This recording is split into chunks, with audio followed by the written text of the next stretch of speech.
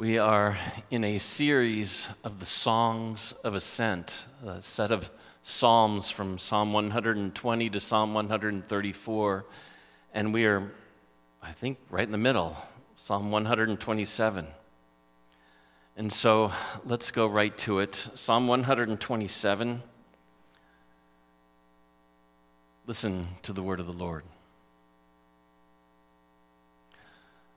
Unless the Lord builds the house, those who build it labor in vain.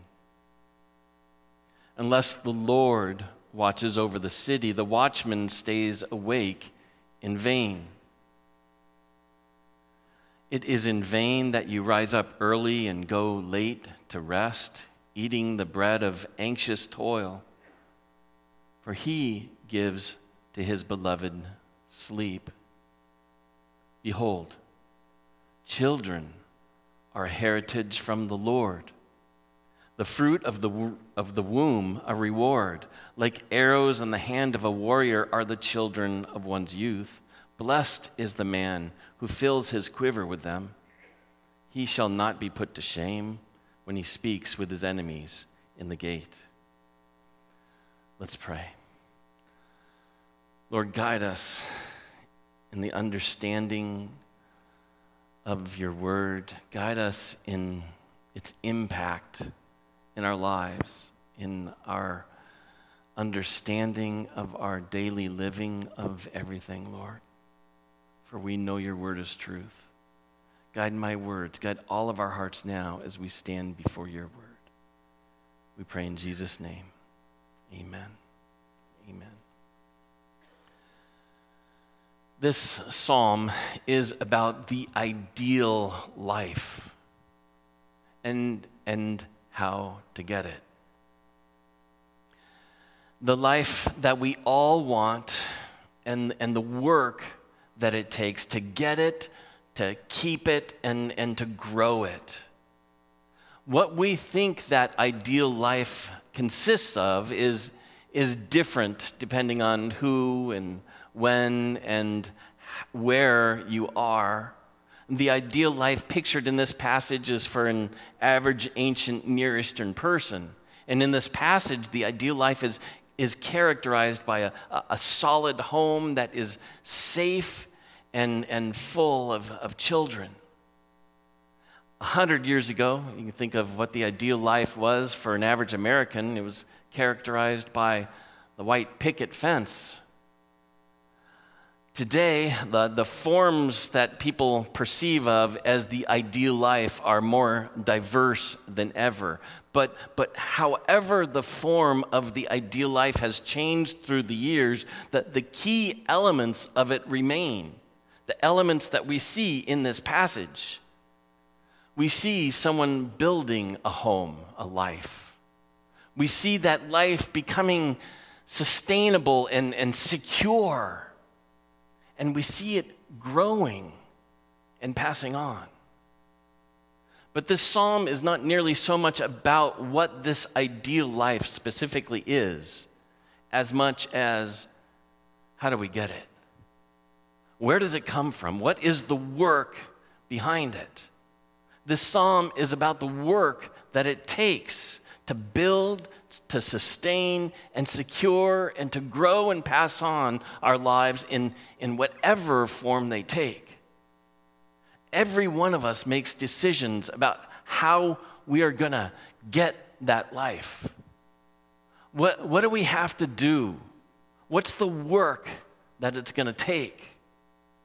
And one of the key questions in any life is to ask, how much and in what way is God involved in anything, in everything? Is he involved at all?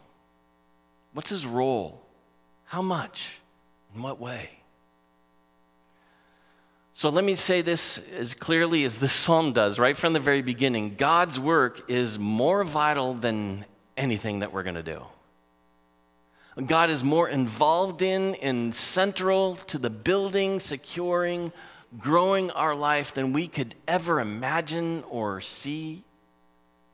We're going to come back to this in a few minutes, but Psalm 127 is about work.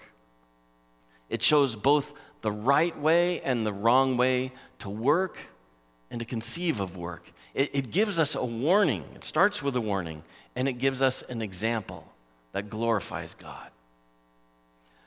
The passage begins with the warning, unless the Lord builds the house, you labor in vain. Now, this is easily and often misunderstood, and people think that the psalmist is saying that work, really any real effort in anything, just ultimately has no value.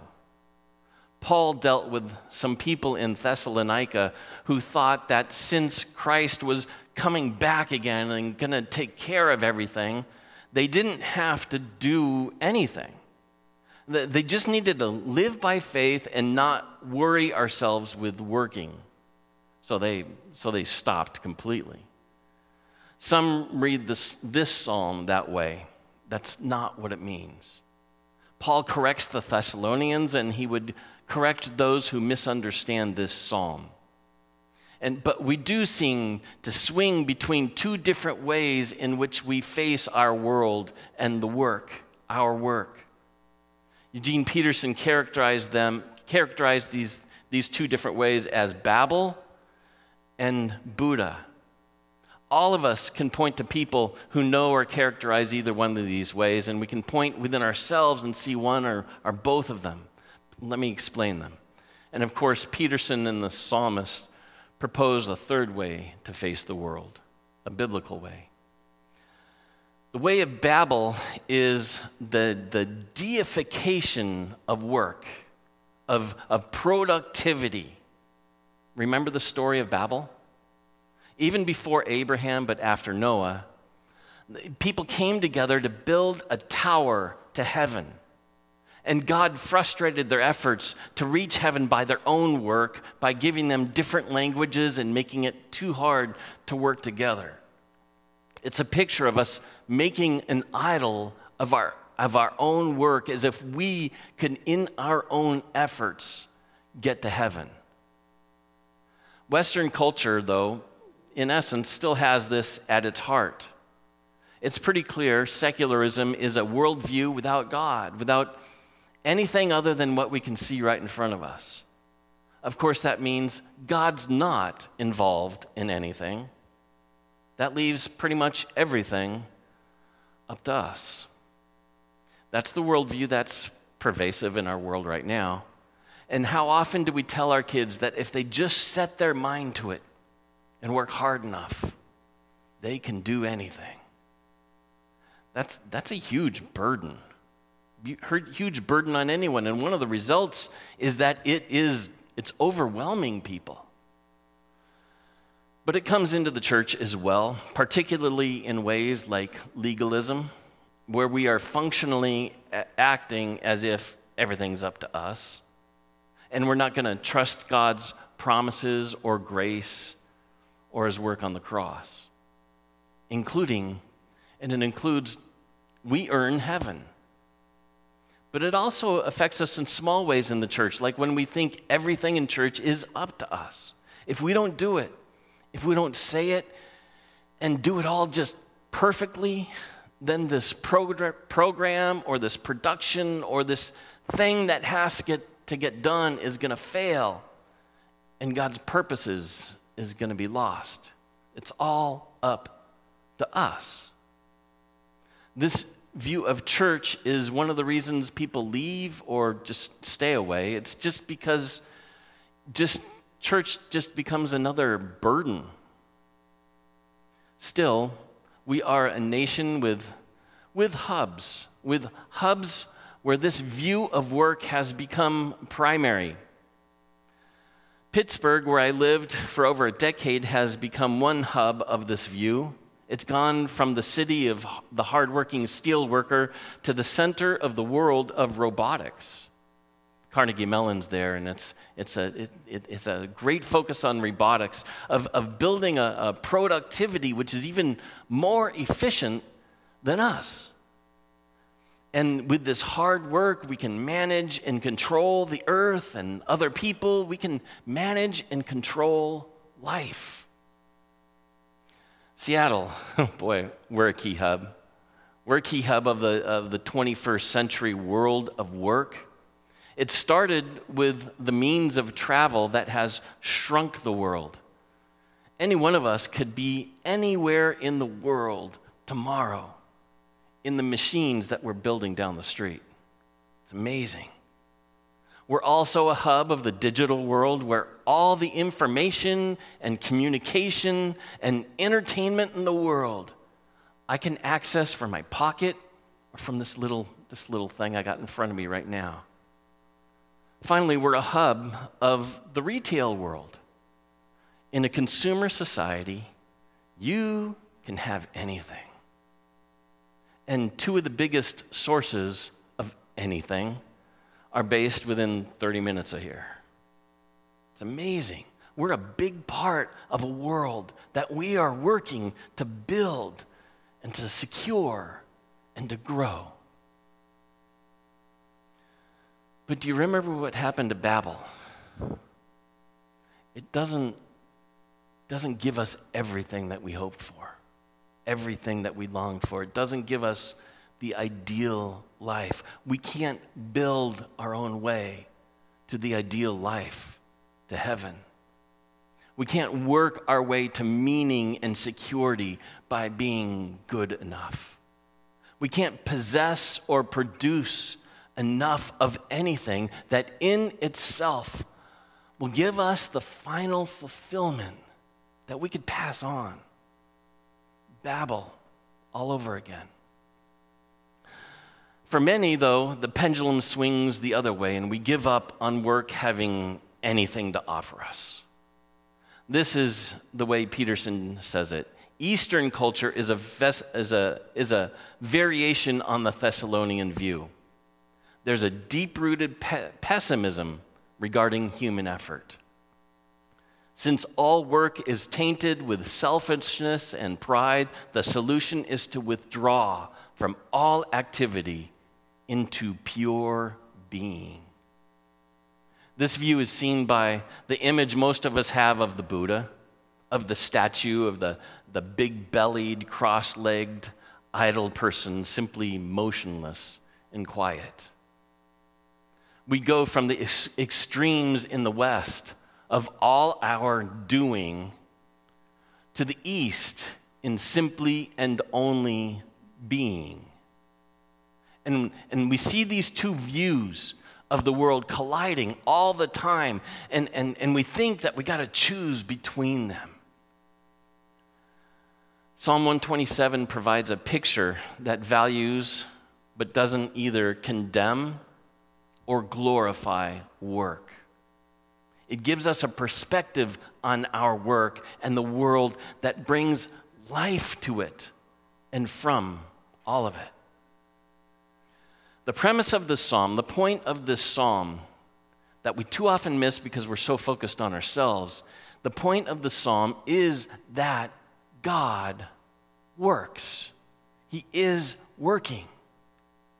He builds, He watches and sustains and secures, and He creates and grows life and blessing to pass on. He is the Creator.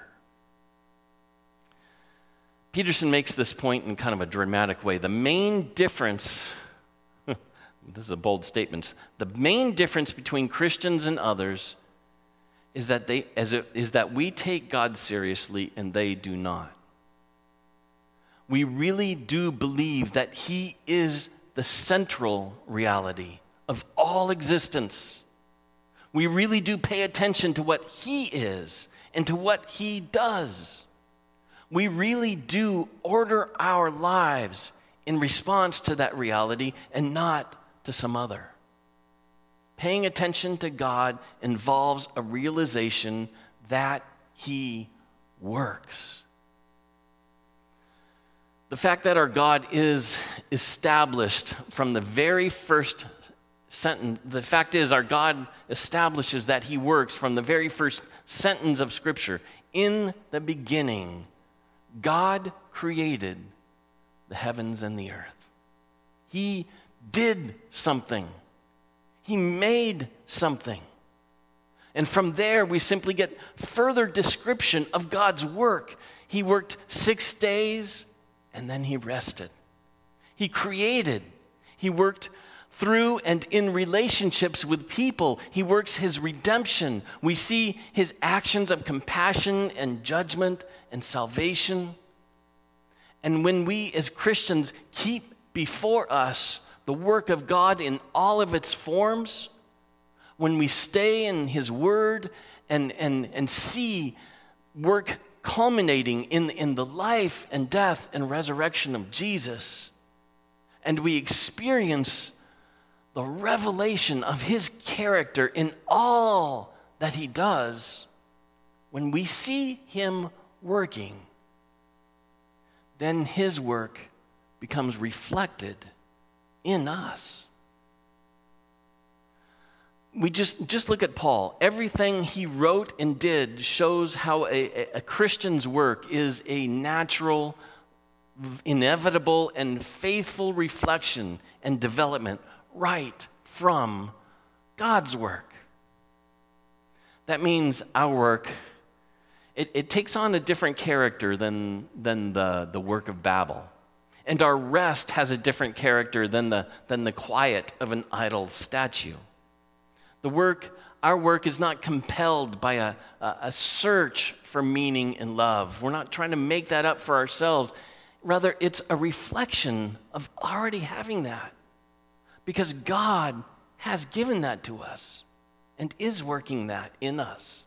Nor is our quiet, our rest, an attempt to release ourselves from a need for those things.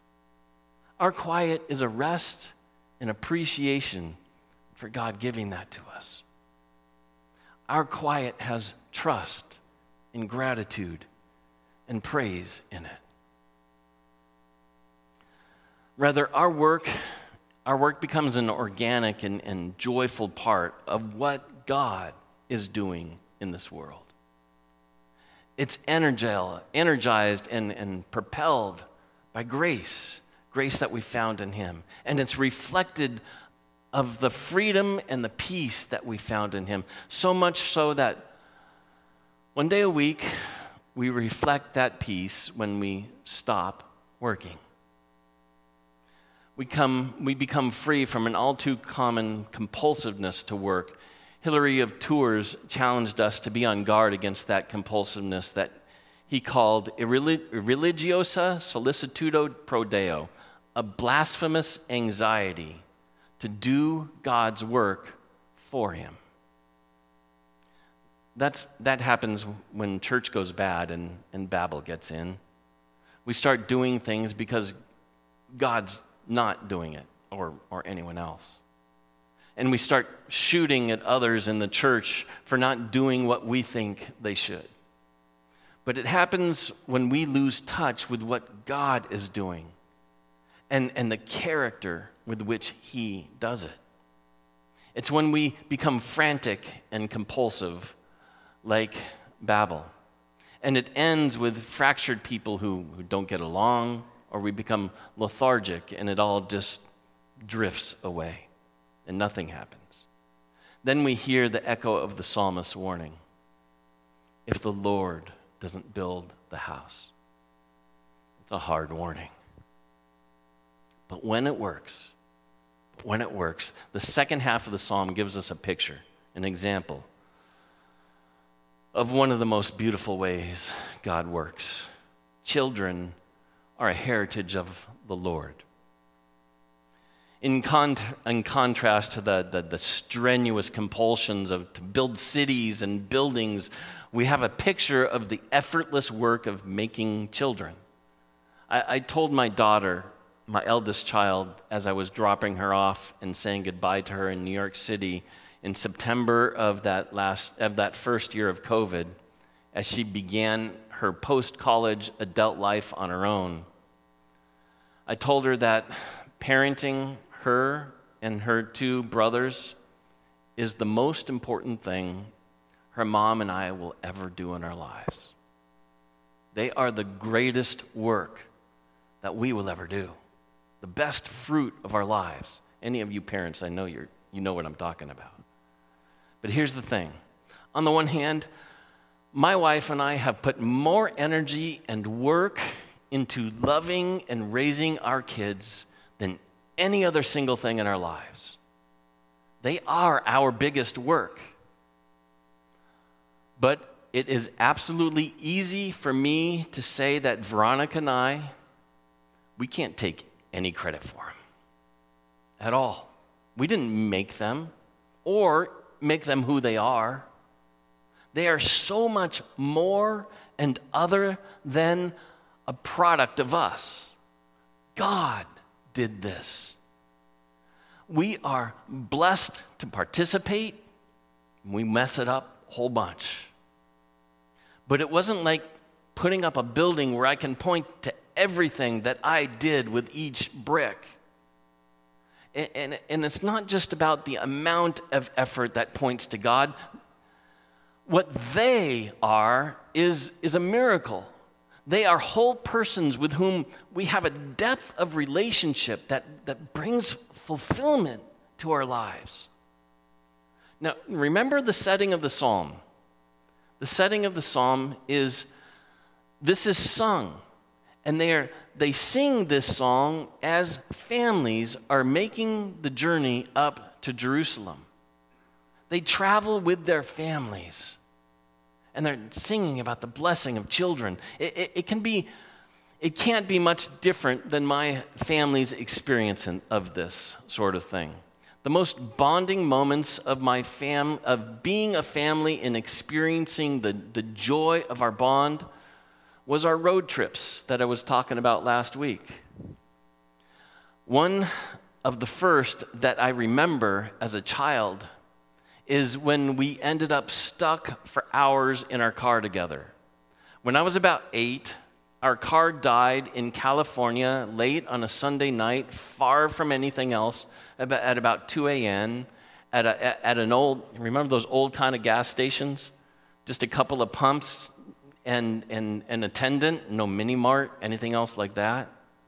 My dad found someone who was willing to help, who drove 45 miles each way to pick up a belt for our foreign car and put it on.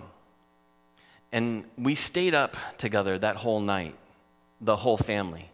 And my parents made it one of the most memorable, fun, bonding nights of our lives. My sisters and mom and I still talk about it. And we drove out of that gas station as the day was just beginning to dawn on our way home. It makes sense how the psalmist sings of the joy of being together. And for the psalmist, it wasn't about the relationships of just about the relationships of the nuclear family. They were all headed to a festival of the whole family of Israel. When you look at what the work of God produces at the house that He is making, it is the family of God.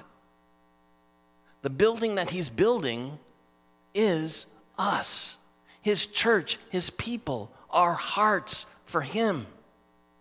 It's providing the means of mercy for the wayward children so that He can welcome us back into the household with open arms. God's work is doing this. And our journey is not just about our journey. It's not about having a good trip. Our pilgrimage is not what the story is ultimately about.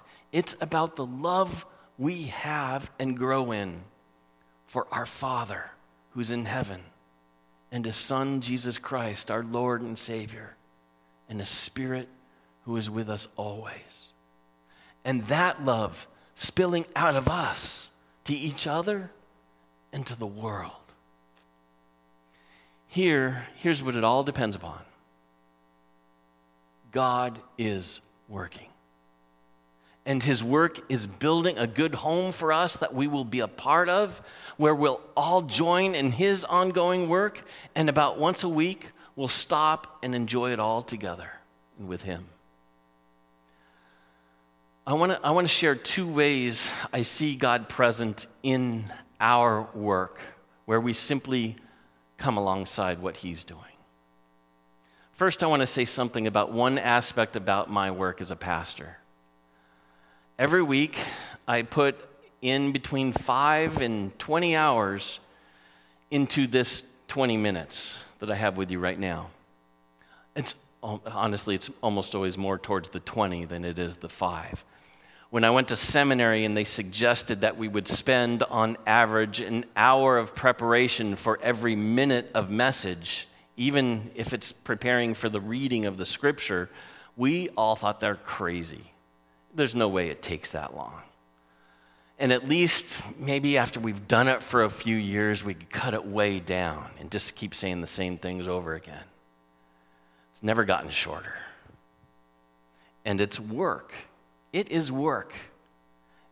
And honestly, I've come to treasure every minute of it. And especially in weeks like this, because I get 20 hours of that which you get 20 minutes of here, and I get a deep dive into the Word of God, seeking the meaning of the passage and in its historical and literary context, and then I get the prayerful, gut-wrenching, enlightening, condemning, freeing consideration of what the Spirit is saying through this passage to me and to us. The funny thing is, oftentimes I'll plan topics and scriptures weeks and months out, not often knowing what's going to be going on in the world or in my world or with our world as a church at the time. But Scripture, somehow it always speaks to the moment, giving perspective and responsibility and direction and mercy and hope when we need it. Sometimes it's a kick in the pants, and sometimes it's being held in the arms of a reassuring Father, and sometimes it's transforming power. But the Word always gives what we need right when we need it. And I'm grateful for the responsibility of having to be in it every week and have something meaningful to say from it that just might be worthy of your time and effort to be here. And I trust that if God is working in all of it, it will. Not because I'm good, but because He is. Oftentimes what people see is not what I saw or what I intended to say, but it's something in it for you that God is speaking. And as you do the work of listening, not to me, but to Him, and grafting His word into your life. When it's working, it's not me or you building the house. It is God building the house. But I also want to say something to you about the work that we're doing as a church with the Vision team. The Vision team has been hard at work considering the work God is doing among us. And we've looked back at how He's worked in the past here at New Hope to build this church, to secure and sustain it, and to grow it and pass it on. And honestly, this church has an amazing story. Even just the story of how this congregation 35 years ago walked away from its building in faith and grew in the process and is here. The Vision team is also looking around at our community today and to see how and where God is working now. And we're seeing the places and ways we're being called to join in His work here in the coming season. And we'll be sharing more of this in the coming weeks and months. And we'll do our very best to be clear and compelling with what we see God doing, with this clear and compelling, with this vision. But what we are seeing, I got to tell you, it is exciting, but it's also incredibly challenging. One aspect of the road ahead for this church, and honestly for any church in the emerging culture, is just this. Unless the Lord builds the house, our labor is going to be in vain. Unless the Lord is doing the work to secure and sustain and grow us, we don't have a chance. Here's the good news. That's exactly what he does. It's exactly what he does for those who love and follow him, who depend on him every step of the way. We're not coming up with something and asking God to bless us. We're asking how to be a part of what God is doing here, now, in this community and in this church today. For we believe in a God who is at work in this world. In the most vast and transcendent places of the stars and the nations and peoples, but also the most immediate and small places of people's hearts and lives today. Those ideal lives. God is working his love and redemption. Do you want to know what an ideal life looks like? It's just this. One in which there is no doubt that God is building and sustaining and growing us. Let's pray.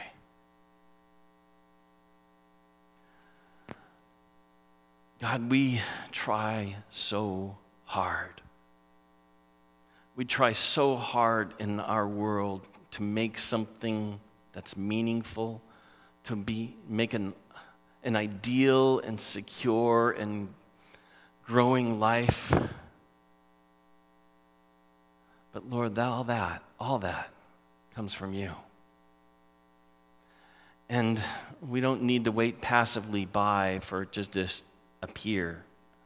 No, Lord, you are giving us and calling us by your grace to be a part of it. God, thank you for your word that reminds us it's not all up to us. And thank you for your grace that calls us and invites us into your work, to be a part of it, to share it, to be filled with it, to reflect it in ourselves. God, give us the grace to see what you're doing, even just a glimpse, and the joy of a life that is part of it. God, thank you for your word. Guide us in it, I pray. In Jesus' name, amen.